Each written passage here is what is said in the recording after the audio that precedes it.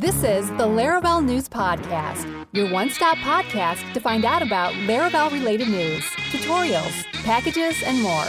Here are your hosts, Jake Bennett and Michael Dyrynda.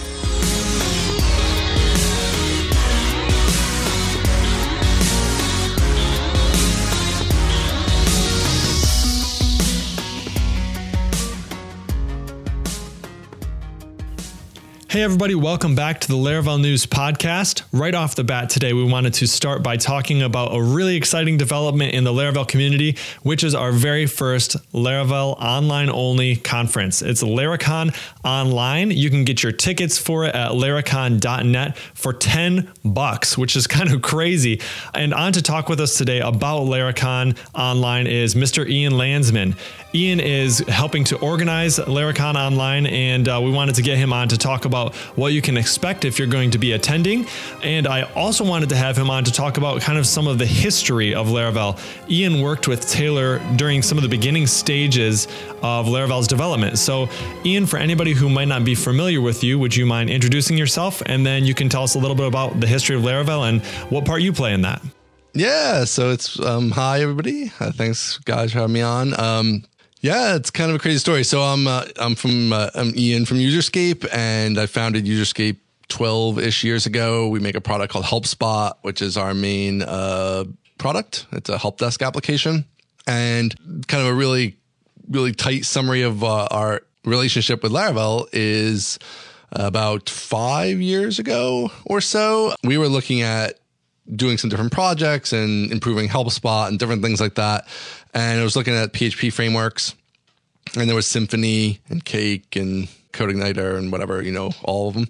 And there was none I really loved. And I found this little one called Laravel that was just like, kind of like slim, like basic, it wasn't all fleshed out yet, right? So I was just researching that, poking around. And I actually came across a Forest post. I don't know if you remember Forest. Yes, I've seen this. Code, I do remember Forest. I remember it back in the day, but I think the post you're going to reference, we saw something about it the other, maybe during its 5th year anniversary. I won't steal the story though. Go ahead. I don't know. What it was just a thing from Taylor saying that he was available for hire. So I was like, hey, like there's this framework that's like thinks exactly like I think of a PHP framework should be. And I was like, the guy who created it needs a job, and we were looking to hire somebody. So just message him and stars align. Worked it out. Yep. And then, cause part of it was that, Laravel would need to like evolve a little bit more, which was kind of, I think, in Taylor's mind already, but he was just doing it on the side at that point of his day job. So like the first 3 months, I guess he worked at Userscape, he did pretty much nothing but work on Laravel and build out things like queues, and he rewrote Eloquent and added more databases and caching, I think. I don't know, a whole bunch of stuff got added in there. And this is Laravel version 3. And yeah, so that was kind of like the beginning of it. We did do the first 2 Laracon USs.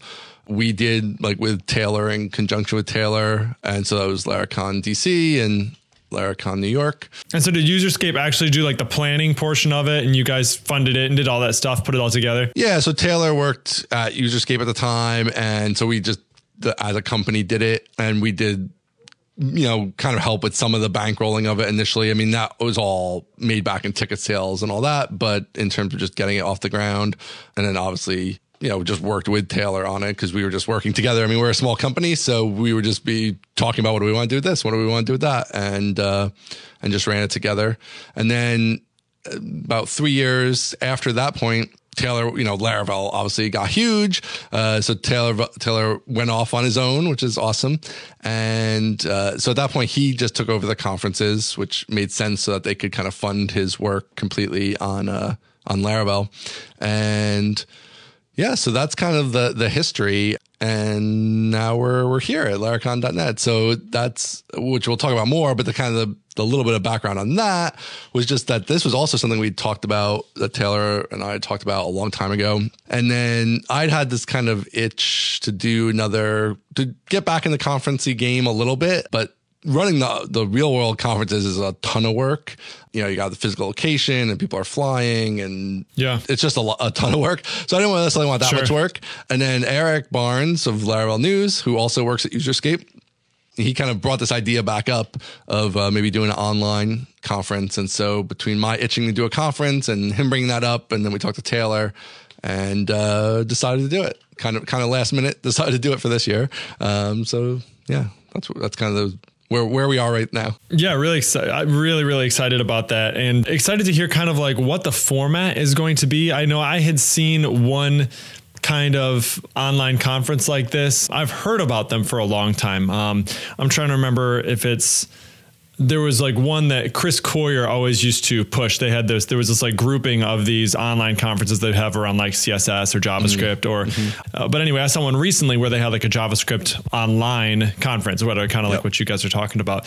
And I think what they had is they basically just had all the speakers on like a Hangout or something like that, and then just kind of broadcast it. So I'm interested to hear like how is it going to work? I know you guys have the schedule already out there for like at 8:00 Eastern time is when it's going to start, and whatever, you have a couple breaks in there. Everybody's going to be invited to hang out on the Slack channel. But I guess I was curious to hear, like, is it going to be one speaker at a time? They're going to have the main stage and then all the, everybody else is just kind of in the Slack room, or how that's kind of going to work. Yeah. So, we're figuring it out. So it's not 100% locked in stone, but the sketch of it currently is definitely it'll be kind of, everybody will be live, or at least almost everybody. There might be one speaker who's going to be in China. So we're going to test his internet and make sure that he's capable of streaming live. If not, we might do like just that one recorded potentially, but otherwise everybody's gonna be live. So through the software, the webinar software will, move from speaker to speaker. I'll probably,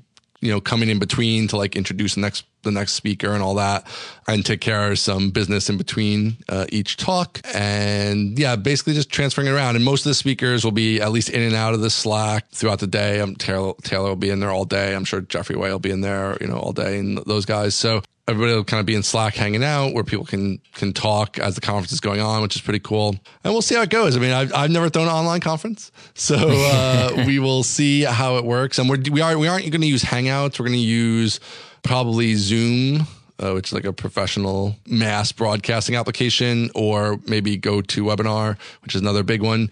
But I don't want to be in the spot where it's like, I just want to make sure we have so there's a bunch of startup-y ones too, which I don't really trust. So I'm not doing those. And then there's just like, obviously like YouTube Live or whatever, but that's kind of limited in some ways. So what we're thinking right now is it's worth spending the money to make sure that we have like high quality streaming, because obviously if the streaming doesn't work, then the online conference is not going to be very much fun. So making sure we have the streaming that's going to work all around the world, and all that is really important. So we're probably going to go with a well-established paid product kind of thing. And there's going to be a lot of people too. So, we don't want to try to like home grow some little system or whatever. Sure. So we've got some really great speakers lined up. Michael, would you mind kind of telling us who it is that's going to be there this year? Yeah, well, obviously we've got Taylor Otwell, we've got Jeffrey Way, Matt Stauffer, there's Adam Wathan as well. We've also got Evan Yu, the creator of Vue.js. We've also got Jason McCreary, who gave a great talk at Laracon last year on Yagni. And then we've got two newcomers, I think, to the Laracon community in Rachel Andrew and Nick. Is it Canzaneri? Yep. From Postmark. Yep. Yeah, cool. So it looks like a pretty sweet lineup. I assume that it'll be Evan that'll be in China for his talk. Yeah, he said he's going to be, I think he lives in the US, but he said he was going to be in China, just happened to be there on that day. So we're going to see how his connection is once he's over there. And we're going to, test drive it a couple days before. Yeah. Very cool.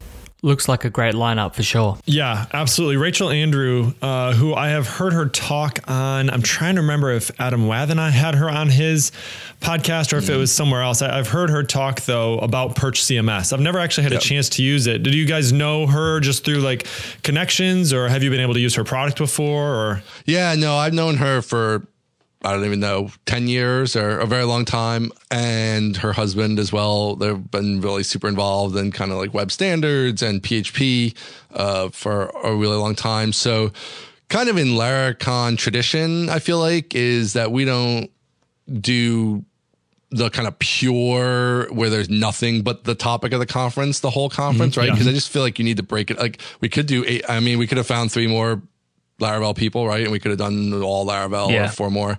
But I feel like that's not modern web development, first of all. And it's just kind of boring to hear 8 straight hours of only Laravel. So obviously we have all the big Laravel names. So they're going to be able to really cover Laravel well and 5.4 changes and all that kind of stuff. But then I thought it was nice to mix it up with, so Rachel's going to talk about all the crazy stuff that's going on with like CSS Grid and Flexbox and just laying out in the modern web. And Nick's going to do email. So like all your transactional email. And I mean, who's not building a web app that's not sending a zillion emails nowadays? So, yeah, sure. You know, how can avoid screwing that up and making sure they're delivered. And he's going to get into kind of the tech of that. So it's not going to be light. It's going to be kind of heavy. Yeah. And everyone obviously, Vue is everywhere in the Laravel space now.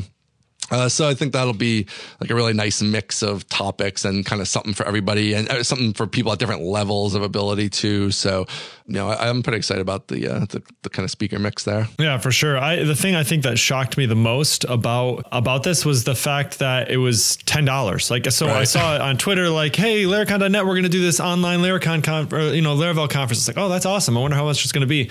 I'm expecting like $50, $60, right. Something very reasonable, but still like, a little bit more pricey.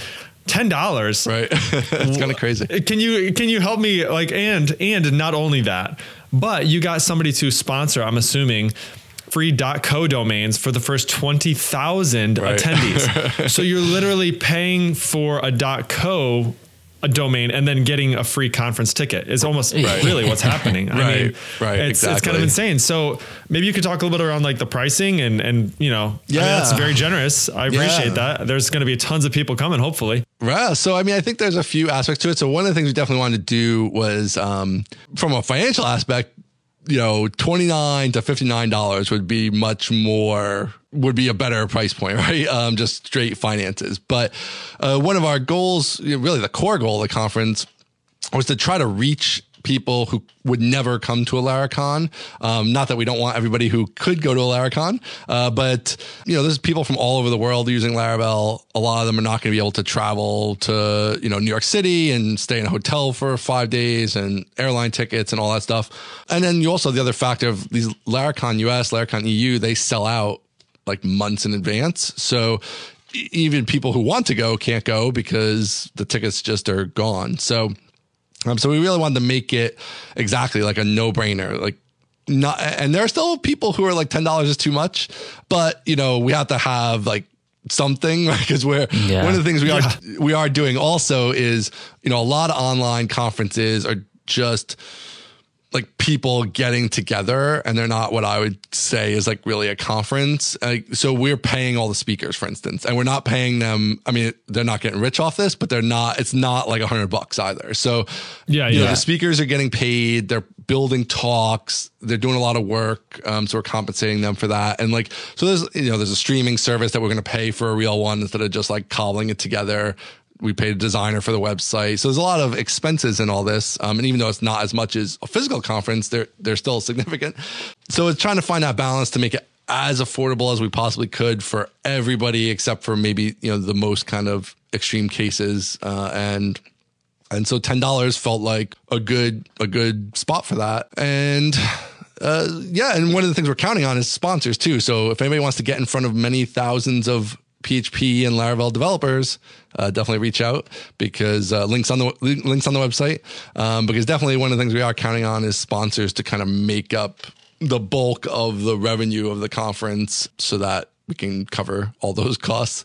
And so we'll see. So far we have a couple sponsors on board, as you mentioned, and then we're talking to a bunch of others now. So I feel like that's going to work out well, but that is sort of the premise of this is that, okay, if we do it really cheap and get a lot of developers, that will be an interesting group for sponsors to sponsor the conference. And they will then form kind of the backbone of the financial model of being able to do it. So that's the experiment. We are still not covering all our costs, but we are working our way towards there. I'm pretty confident we will be able to cover them. Yeah, cool. So has this been done before? We've had online conferences before, but has it been done before? Has it sort of been done at this scale? Yeah, I know. Somebody else asked me that. I don't know. I don't think anybody in the sort of PHP framework world has ever done anything like this. Sure. I don't know about, so like these big webinar services definitely are built for 10,000 people. So in that regard, there's people doing stuff like this, but I do think it's a lot of like all the examples that, for example, Zoom gave me were things like Uber does big online meetings with all their drivers. Yeah. And, things like that, where it's a company running a big webinar. So I don't know. It's something I have to research a little bit more to see in terms of like a paid online conference, what the largest of those has been. I'm guessing there's something bigger, but I don't know one that's probably bigger. Sure. I definitely don't know of anything in sort of the online tech conference space that's probably going to be bigger than this. But I'm curious to maybe poke around a little bit more and find out about that. Cool. But yeah, we were surprised. I mean, just that we sold we sold 1,000 tickets in the first 24 hours. So yeah, that was awesome to see everybody kind of get out and support it like that, and then like the speaker lineup and all those things, because we committed to all these expenses, and if 30 people buy a ticket, like then you're not going to get sponsors, and that's $300, so that's not going to pay for anything. So it was great that people liked it as much as we thought they would. So that was cool. Yeah. Awesome. Do you have like a target number in mind, Ian, that you're thinking like, we'd like to see this many people show up? I mean, obviously for the first 20,000 attendees, you have free .co domains. Do you think it'll get up that high? No. Yeah. So that was, that's just, a sponsor who's able to do that, which is part of our kind of digital swag initiative. So that's one of the things that I also don't think I've seen before, but I'm not like a connoisseur of this, but we really wanted to have something to give people like a real quote unquote conference. And so we're trying to put together some different things. They're digital swag. Some of them will be offers like that. There's a few other things we're working on that are more like items, which are digital, for lack of a better term. But anyway, so we're working on some cool stuff there. And all those things, I mean, those things could far exceed the price of the ticket in terms of their value. That's definitely our goal, is to get it up to be like, wow, I got $100 and stuff for this $10 ticket. Like that's definitely our goal. So, but yeah, the .co domain was kind of cool. Just as part of their sponsorship, they said, hey, I mean, they need like some limit. So they said, okay, like up to 20,000. I don't think we're gonna get to 20,000 this year. At least in part, just because the conference is only in a month, and normally you do this like with 3 or 4 months of lead time at least. And we're kind of just decided to do this. And this time of year works out best because we don't really want to get into when Laracon US and EU are running and all that. Plus, in general, we kind of like this time of year for future years, so that it'll be after the midterm Laravel release. We'll kind of do Laracon Online in like late February. Can always be there to kind of catch you up on what changes in those midterm releases that come out in January. So kind of feel like that's a good time for it. And then Laracon US and EU will be where Taylor unveils his, super new hotness for the year in the main release. Flagship release. Right. Whatever big crazy thing he's working on. He always seems to have something amazing up his sleeve. So, so that can kind of shine there in the middle of the year. But yeah, so I don't think we're going to get to 20,000, but we are at 1,700 right now. I think, it's going to flatten out. Obviously, we got like all the people who are super on Twitter all the time and know everything about what's going on, right? Like they all bought like the first day. And then, so now it's like reaching some of those other people who aren't necessarily as connected as all of us might be. And people getting approvals and all that kind of stuff. So it's hard to have a specific number. I'd say like right now, I think we're definitely going to get to like 2,500 at least, 3,000, probably more like 3,000. But if it goes above that, that'd be awesome. I mean, I kind of would like it to get to like 4,000 because I just think that'd be a cool number of people to have involved in it. But yeah, I mean, as it is right now, like we can run it.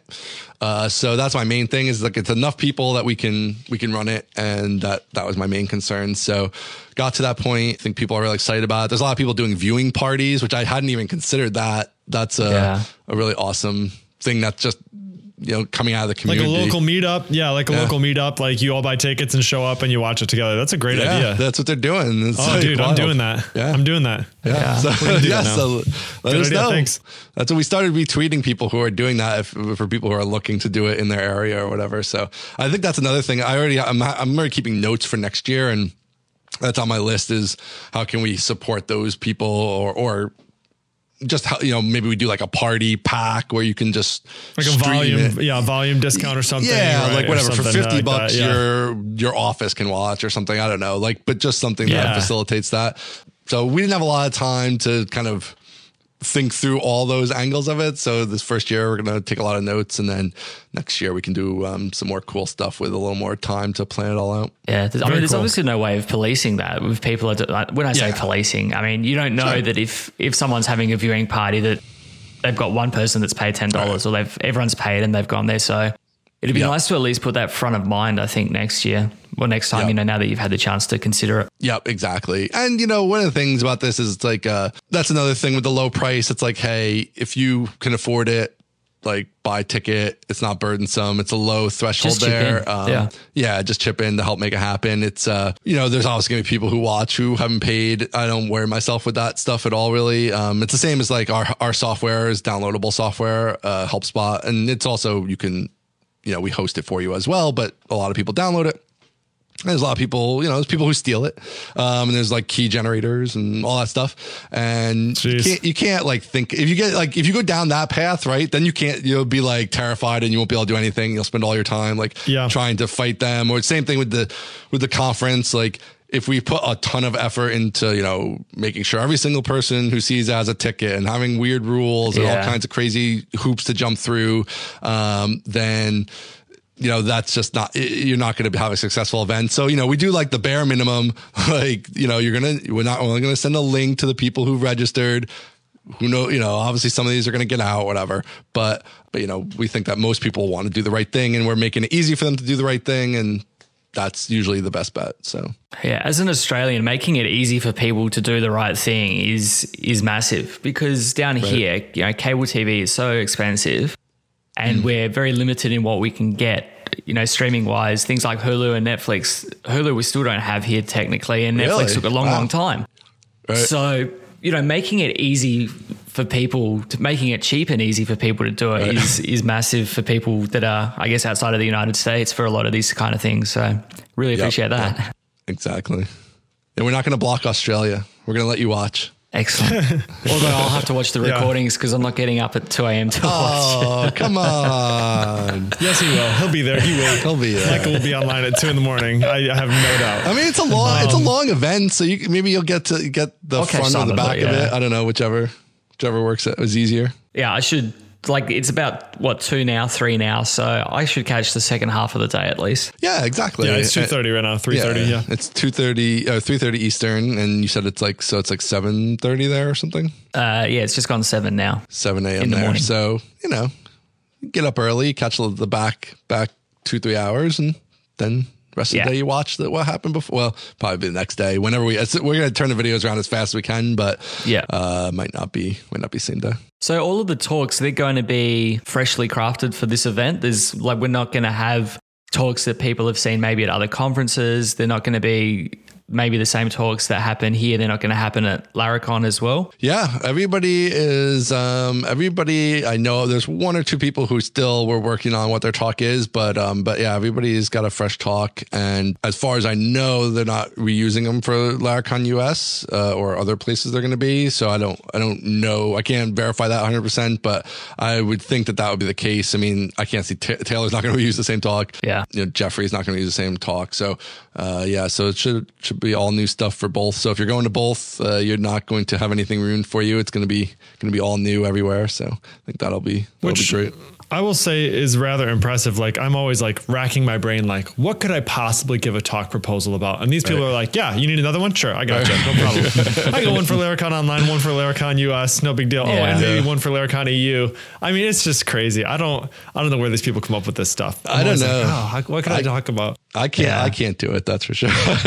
But I think also it helps when you get the people who are so, they're so deep in it, right? That they could talk about all different aspects of Laravel or web development. I mean, Jeffrey, right? Like, I mean, the guy's making these videos, and every time, I mean, they're just amazing, and he finds these different angles and all that. So any one of those could be a talk, and so he just works away at it. He's doing Laravel Mix, which is his baby. He's going to go through Laravel Mix for everybody, but and you know, Adam's going to do some stuff on testing, which is kind of in his wheelhouse, obviously. So it's going to be good stuff. But yeah, all new talks. I like that everyone's got cool, like their titles on the speaker list. You've got, you know, Taylor is the creator of Laravel, and you've got Evan Yu, the creator of Vue.js, and then you've just got Adam, who is developer and Canadian. And I think at this point in global history, saying that you are Canadian is very important. That's right. I love Canadians. That's why. And so it's like, you know what? He's Canadian. Why not? I'm going to put it on there. It's awesome. It's funny. Not like writer of refactoring to collections. Not like, you know, creator of test-driven Laravel. No, developer and Canadian. That stuff's boring. Yeah, that's... Oh, sorry, Adam, if you're listening. It's not that boring. But I gotcha. Well... That was my, I should say that was my call, not his call. So I don't know. I actually don't know how he feels about it. I should check how he feels about it, but that was my call. I was building this site, and I was like, I'm just going to go with Canadian, and we'll see how it goes. The site looks really great, by the way. And I think one of the speakers for Laracon US is the person who did it, right? Yeah. What's her name? Laura Elizabeth. Yeah, she's a really talented designer, and it's kind of funny because it's like a weird worlds colliding thing. I found out about her from some kind of freelance people I know, and we contracted with her. Actually, she's working on new helpspot.com for our site. And then this came up, and I was like, hey, would you mind just like inserting this project in for us kind of last minute on not too much of a budget? And she was very accommodating, which was awesome. And then we saw on Laracon US slightly before I asked her to do this design, but I was like, holy cow, like she's going to be at Laracon US, and I had no idea that was happening. That's really funny. Yeah. Small world. Yep. Small world. For sure. Well, Michael, I'm out of questions. You got anything else for us? I have just a couple of quick ones, I think. Sure. Are there any surprises that you're leaving to reveal closer to the date? You mean, you can tease us, or you can say nothing and then surprise us later? So I don't know. I'm going to say there's not going to be any huge, well, I won't say there's no huge surprises. I'm not planning on anything too crazy, only because the first one, I feel like I really want to run it and play it straight a little bit. We had thought about surprising some of the speakers and rolling them out as a little bit more of a surprise as we went. Mm-hmm. But then we decided, it's just like everybody agreed. Everybody's on board. Yeah, just like put them all up there to start. So there are a whole bunch of ideas that we have for things we could do. So I think maybe not for this year, just because the time is so tight. Yeah. But you never know. There could be some stuff that comes up. And we do have this digital swag situation, which is kind of opening up possibilities for things. So there could be some things that sneak their way in there that are a bit of a surprise, but we'll see. Cool. And so I did have someone reach out to me on Twitter. They wanted to know, does this mean that, and I don't know if you can answer this, but does this mean that there won't be a stream for Laracon US this year? Is the online event basically going to take over from that, or is it just going to run both? Yeah, it's definitely totally separate. It's not intended to replace that at all. I don't know. So Taylor still just runs Laracon US on his own. So I have no idea what he's actually planning. And if he is in fact planning to stream it, I don't know. But he either will or won't based on if, the finances are there to do it, and if he can get people to do it, all that, whatever things he needs to make that happen. But it's not going to be because Laracon online was streamed and now he's not going to do it. So as far as I know, nothing's changed with that. And I assume that there will be some kind of recording / streaming, but this is definitely not intended to replace that. Awesome. I'm remembering I did have one other question. Yeah, I got all day. The other thing we had talked about was getting your thoughts on Rogue One. You're a big Star Wars guy. For anybody who listens to your podcast, we've heard you kind of rant and rave and talk about some of the other Star Wars stuff. So what were your thoughts on Rogue One? Did you like it? Did you not? So surprisingly, I don't think I've talked about Rogue One on a podcast yet. So this will be the first spot here, which is great. Ooh. And I liked it a lot. I think it's a little bit more like my son didn't like it. He wasn't really that into it, my oldest son. But I liked it. I thought it was pretty good. I liked that it was a little bit different take. I like that they, I don't want to get too spoilerish, but the end is not traditional Star Wars-y really. Oh, I wasn't even that mad about the like digital Tarkin and stuff. Like, I mean, he was a little bit distracting there, but he didn't even really, I feel like you kind of need Tarkin. So I kind of understand what they had to do with that. Otherwise it would be weird to not have him kind of, because he's like the guy who's in charge of the thing. So yeah, I really liked it. And I think it was a great kickoff for kind of these in-between years. I'm really excited now for the next ones of these in-between years and what they're going to do with those, because I think it'll be nice to explore kind of more parts of the Star Wars universe, since it's always been pretty linear in that way. What do you guys think? I actually have not seen it yet, but I know. I'm sorry. So thanks for not going into any spoilers. That's appreciated. I actually heard from different people though. Some people say like, man, it was just like action the whole time. I couldn't stand it. Like it was just battles. And then I heard from another person be like, the entire thing was character development. There was no action at all. Like I heard like, it was like complete opposite. I'm like, how can that possibly be true? So Star Wars fans are protecting you, Jake, so that you don't really know what happens until you see it. Throwing me off the set.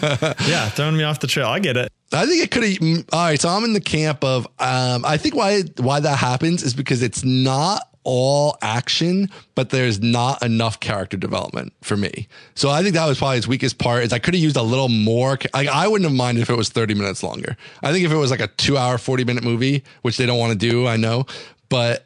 To me, I think that would have been perfect, because there was maybe like not quite enough character development, so that at the end, a few of the things that are supposed to pay off, maybe they don't land quite as well as they could have if you had another couple scenes between certain people. But so I think that's where I can see people feeling different ways about it, because there's definitely downtime where they're not like battling, but then there's a lot of characters. And so I think they didn't all get enough kind of time.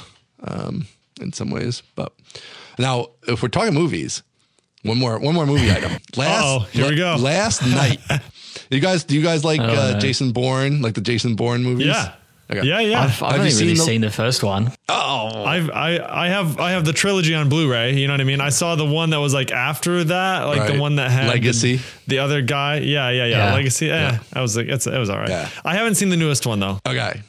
So that's what I watched last night. I didn't see it in the movie theater. So right there, I was a little, because I heard it wasn't that great. So I was super busy, whatever. It didn't last that long in the movie theater. So I missed it in the movie theater. Sat down last night to watch it.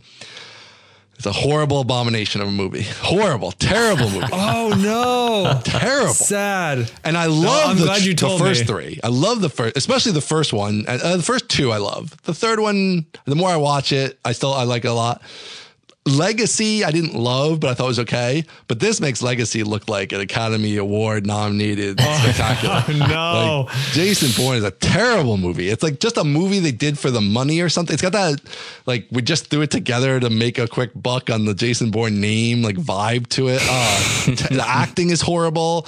Everything about it's horrible. Okay, well, thanks for saving me a couple hours of my life. I appreciate it. I'm not going to watch it now, because I was planning on watching it. My wife and I are both, Jason Bourne fans, and so we were like, yeah, we should watch that together. So we won't. No, you should watch it. You should enjoy the horribleness of it. I don't know. I am a completionist. See, I feel like I have to watch it just to complete the series, even though it's bad, but. So I like to complete these things even when they're bad, like The Matrix, right? Like those weren't that great after the first one. Yeah. Right. But like you still have to watch it. Totally You're like, there were more Matrix movies? Yeah, there's 2 after the first one. Yeah, that's true. They didn't even send them down to you. They were like, forget it. We're not even going to send those to Australia. We're not even putting them on Netflix. No, not happening. No. We just do not acknowledge them. That's all. Exactly. Even though Australians are always here. smarter. What's that? Yeah, right. I'm pretty even sure though they were filmed in Australia. Yeah, I think you're right. I think they were filmed down there. But no, the first Matrix is one of my all-time favorite movies. That thing's that's in the pantheon. But for sure.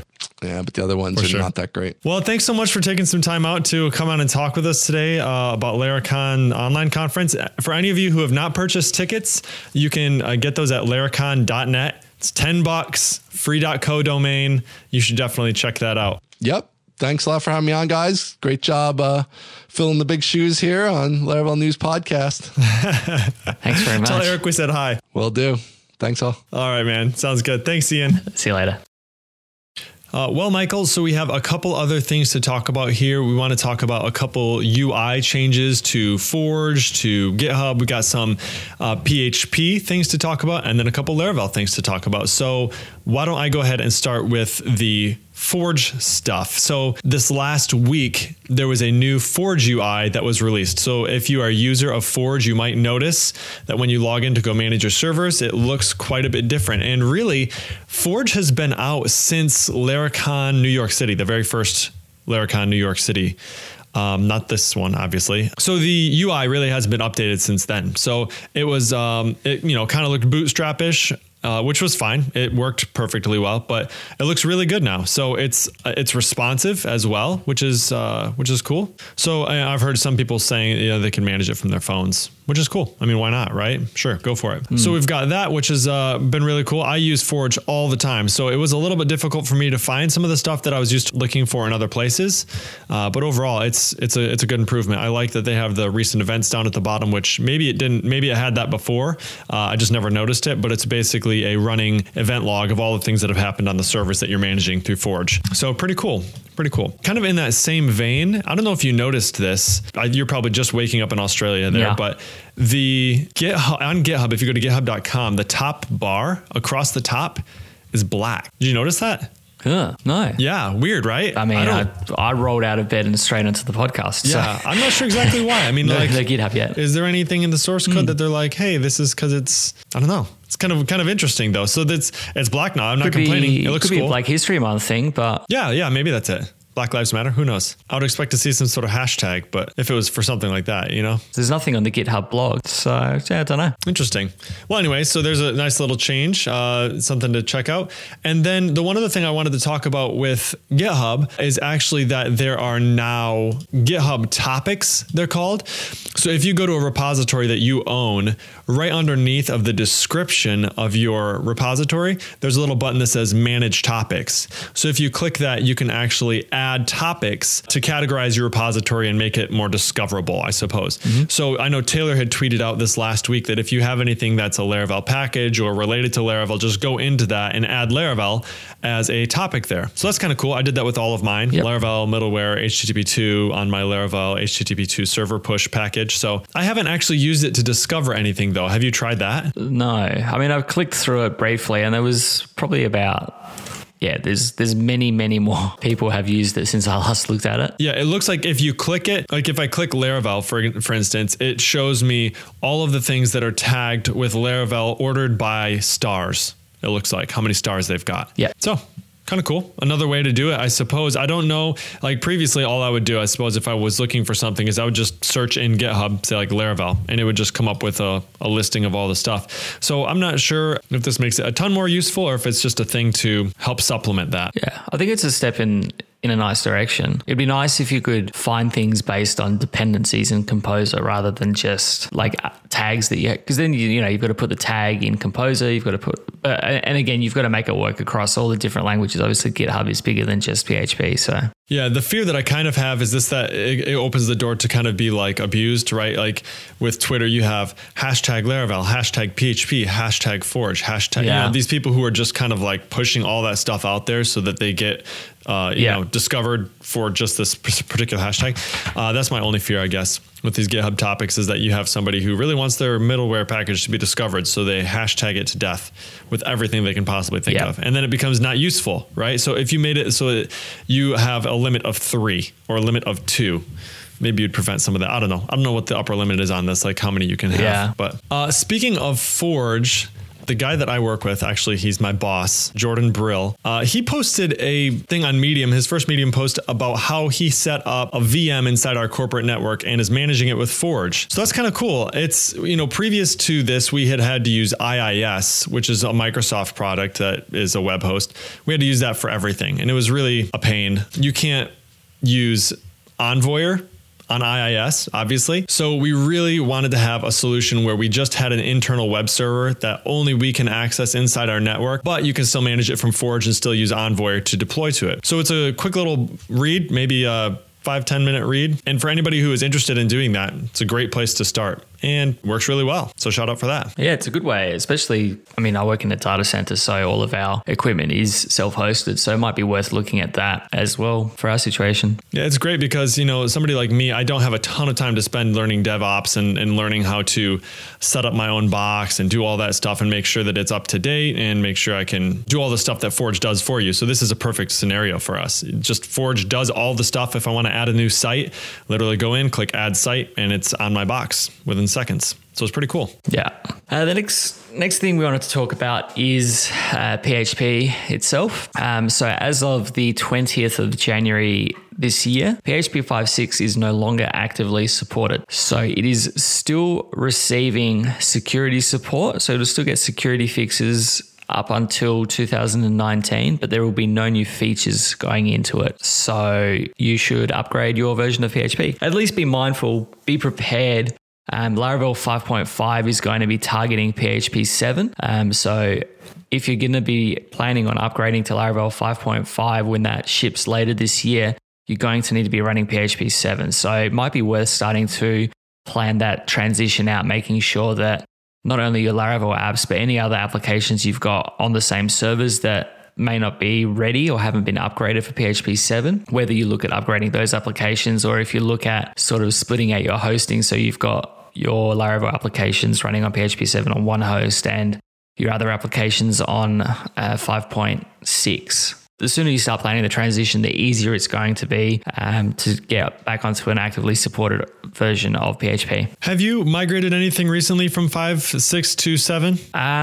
Not really. I do most of my development on 7. Our production servers are still running 5.6, and that's largely because we're on CentOS. And right. Software Collections, which we use to deploy our packages, has only recently made PHP 7 available. So some of the work that we're doing at the moment, we're building with a view to ship on PHP 7. So those things are going to go into production in the next couple of weeks. I have to say that in my experiences of moving from 5.6 to 7, I haven't really encountered any headaches.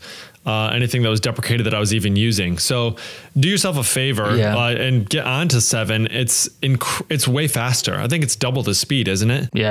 Yeah, 7 was double that of PHP 5.6. And I think 7.1 was faster again. Yeah, so for that reason alone, it's worth upgrading your installation to 7 at least. Yeah, and if you've been writing PHP since probably about 5.5, if you've been writing it in a modern-ish kind of way and you haven't been using a lot of those deprecated functions that were pre-5.5, you shouldn't hit any language issues going from 5.5 to 5.6 and 5.6 to 7. You will have some issues with older applications that are leveraging, long deprecated and unsupported features and functions. I think WordPress doesn't quite work with PHP 7.1, but 7.0 should be just fine for most things written in the last 5 years or whatever. Yeah, speaking of deprecations, there was a blog post out there on Laravel News this week about deprecations for PHP 7.2. Do you want to talk about that a little bit?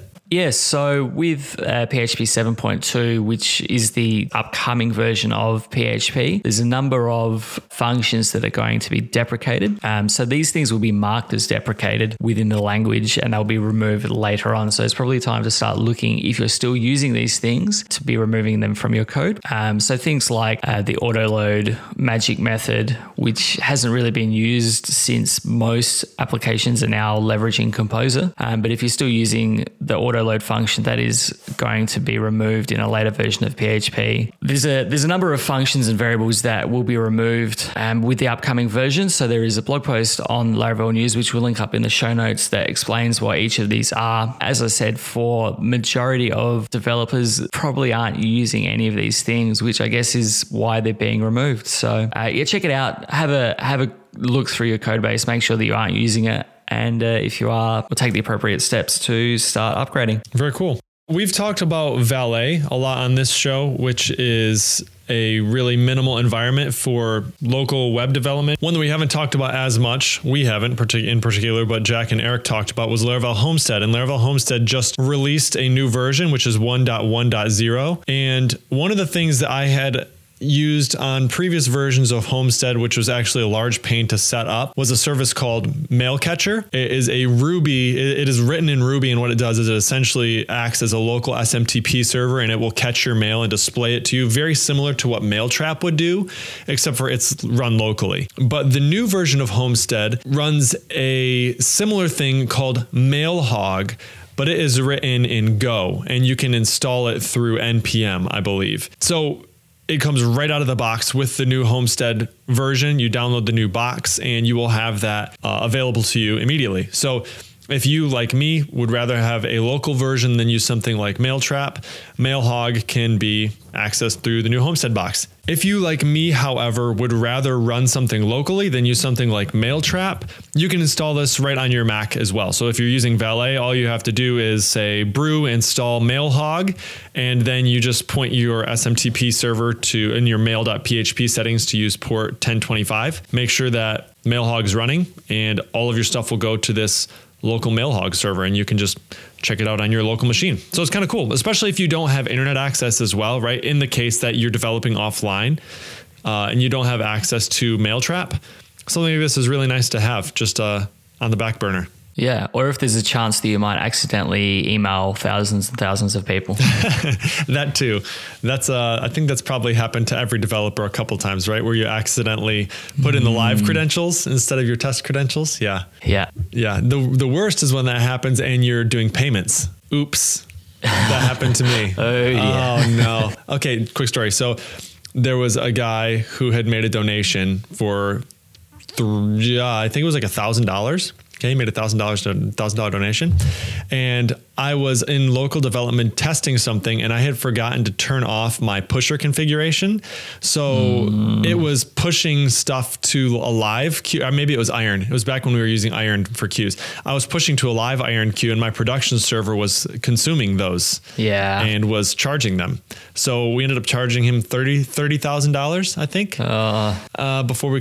before Stripe caught it, and so that was a fun conversation. No. That was yeah. So if you've done this, people, before, if you've accidentally made the mistake, believe me, your mistake was probably not as large as that one, and I'm still developing. So take comfort, take heart. It's happened to all of us. All right. And the next thing, and probably the last thing that we'll talk about, Adam Wathan tweeted the other day about using the intersect method on the request facade to basically simplify doing partial model updates. So where previously you might have done a whole series of checks on the request to see, if the request has a title, then update the title on the model. If the request has artist, year, whatever. And then at the end of all of those has checks, you would then call save. Instead of doing that, you can basically pass request intersect and then an array of properties that you want to update on the model. And what intersect will do is it will look through all of the data that was sent through the request, and it will return only the values that were present in that array. So for a null property, it won't come up in that request object. So when you call request intersect, if title was missing from the request, for example, then it would not be saved against that model. So it's a nice, easy way to cut down on a bunch of lines of code that you really don't need to have there. Yeah, and what I've run into before with something like this is maybe what I would have used would have been request only. So you can say request : only, and then you specify the fields that you want to pull out of the request. The problem is if those do not exist in the request, you still get a key for them. So if the title did not exist in the request when it was coming through, it will set a key for title, and then it will set it to blank. So if you were trying to do you have a post and you want to update the title and the date and whatever, if you said post update, and then you said request only title, subtitle, body. If title wasn't set, it will now set it to a blank string, and your title will be updated as a blank string. Yeah. Whereas with this, it excludes anything that comes through as null or as a blank string, so that you can safely say request intersect and then give it the keys, and it will only pull out a subsection of those request attributes to update your model with. And you can use this, of course, for things other than updating your model, right? You can use this in a number of different formats. This just allows you to basically have an easy way to use array intersect. Have you ever used array intersect? Yep. Yeah. So you basically have an array, and then you have another array, and you compare the keys, and it will pull out whatever they have in common. Yeah. So this is essentially, I'm just kind of doing array intersect behind the scenes. It's just a more convenient way to do it. Yep, definitely. Speaking of behind the scenes, you had said that Adam said, what was the quote? What was the exact quote? Yeah, he says to me that the only way that he develops now using Laravel is by diving through the source. So he doesn't even read the documentation, which is a good way of finding things, because the documentation, as comprehensive as it is, can't cover everything. There are API docs as well, which sort of gives you an indication of what methods are there and a brief description of what they do. But the best way to learn the framework is really just to jump into that vendor Laravel folder and just start reading code. You don't have to do it all at once. You can, pick one component. The same way that Taylor does when he just went through with a fine-tooth comb and, refactored a whole bunch of code for the 5.4 release. Pick a component and just read through all of it, everything that component does, read through that class, read through its dependencies, and you get a much greater understanding of how the framework operates. Or learn some of these little secret things, really. I mean, that are not in the documentation, right?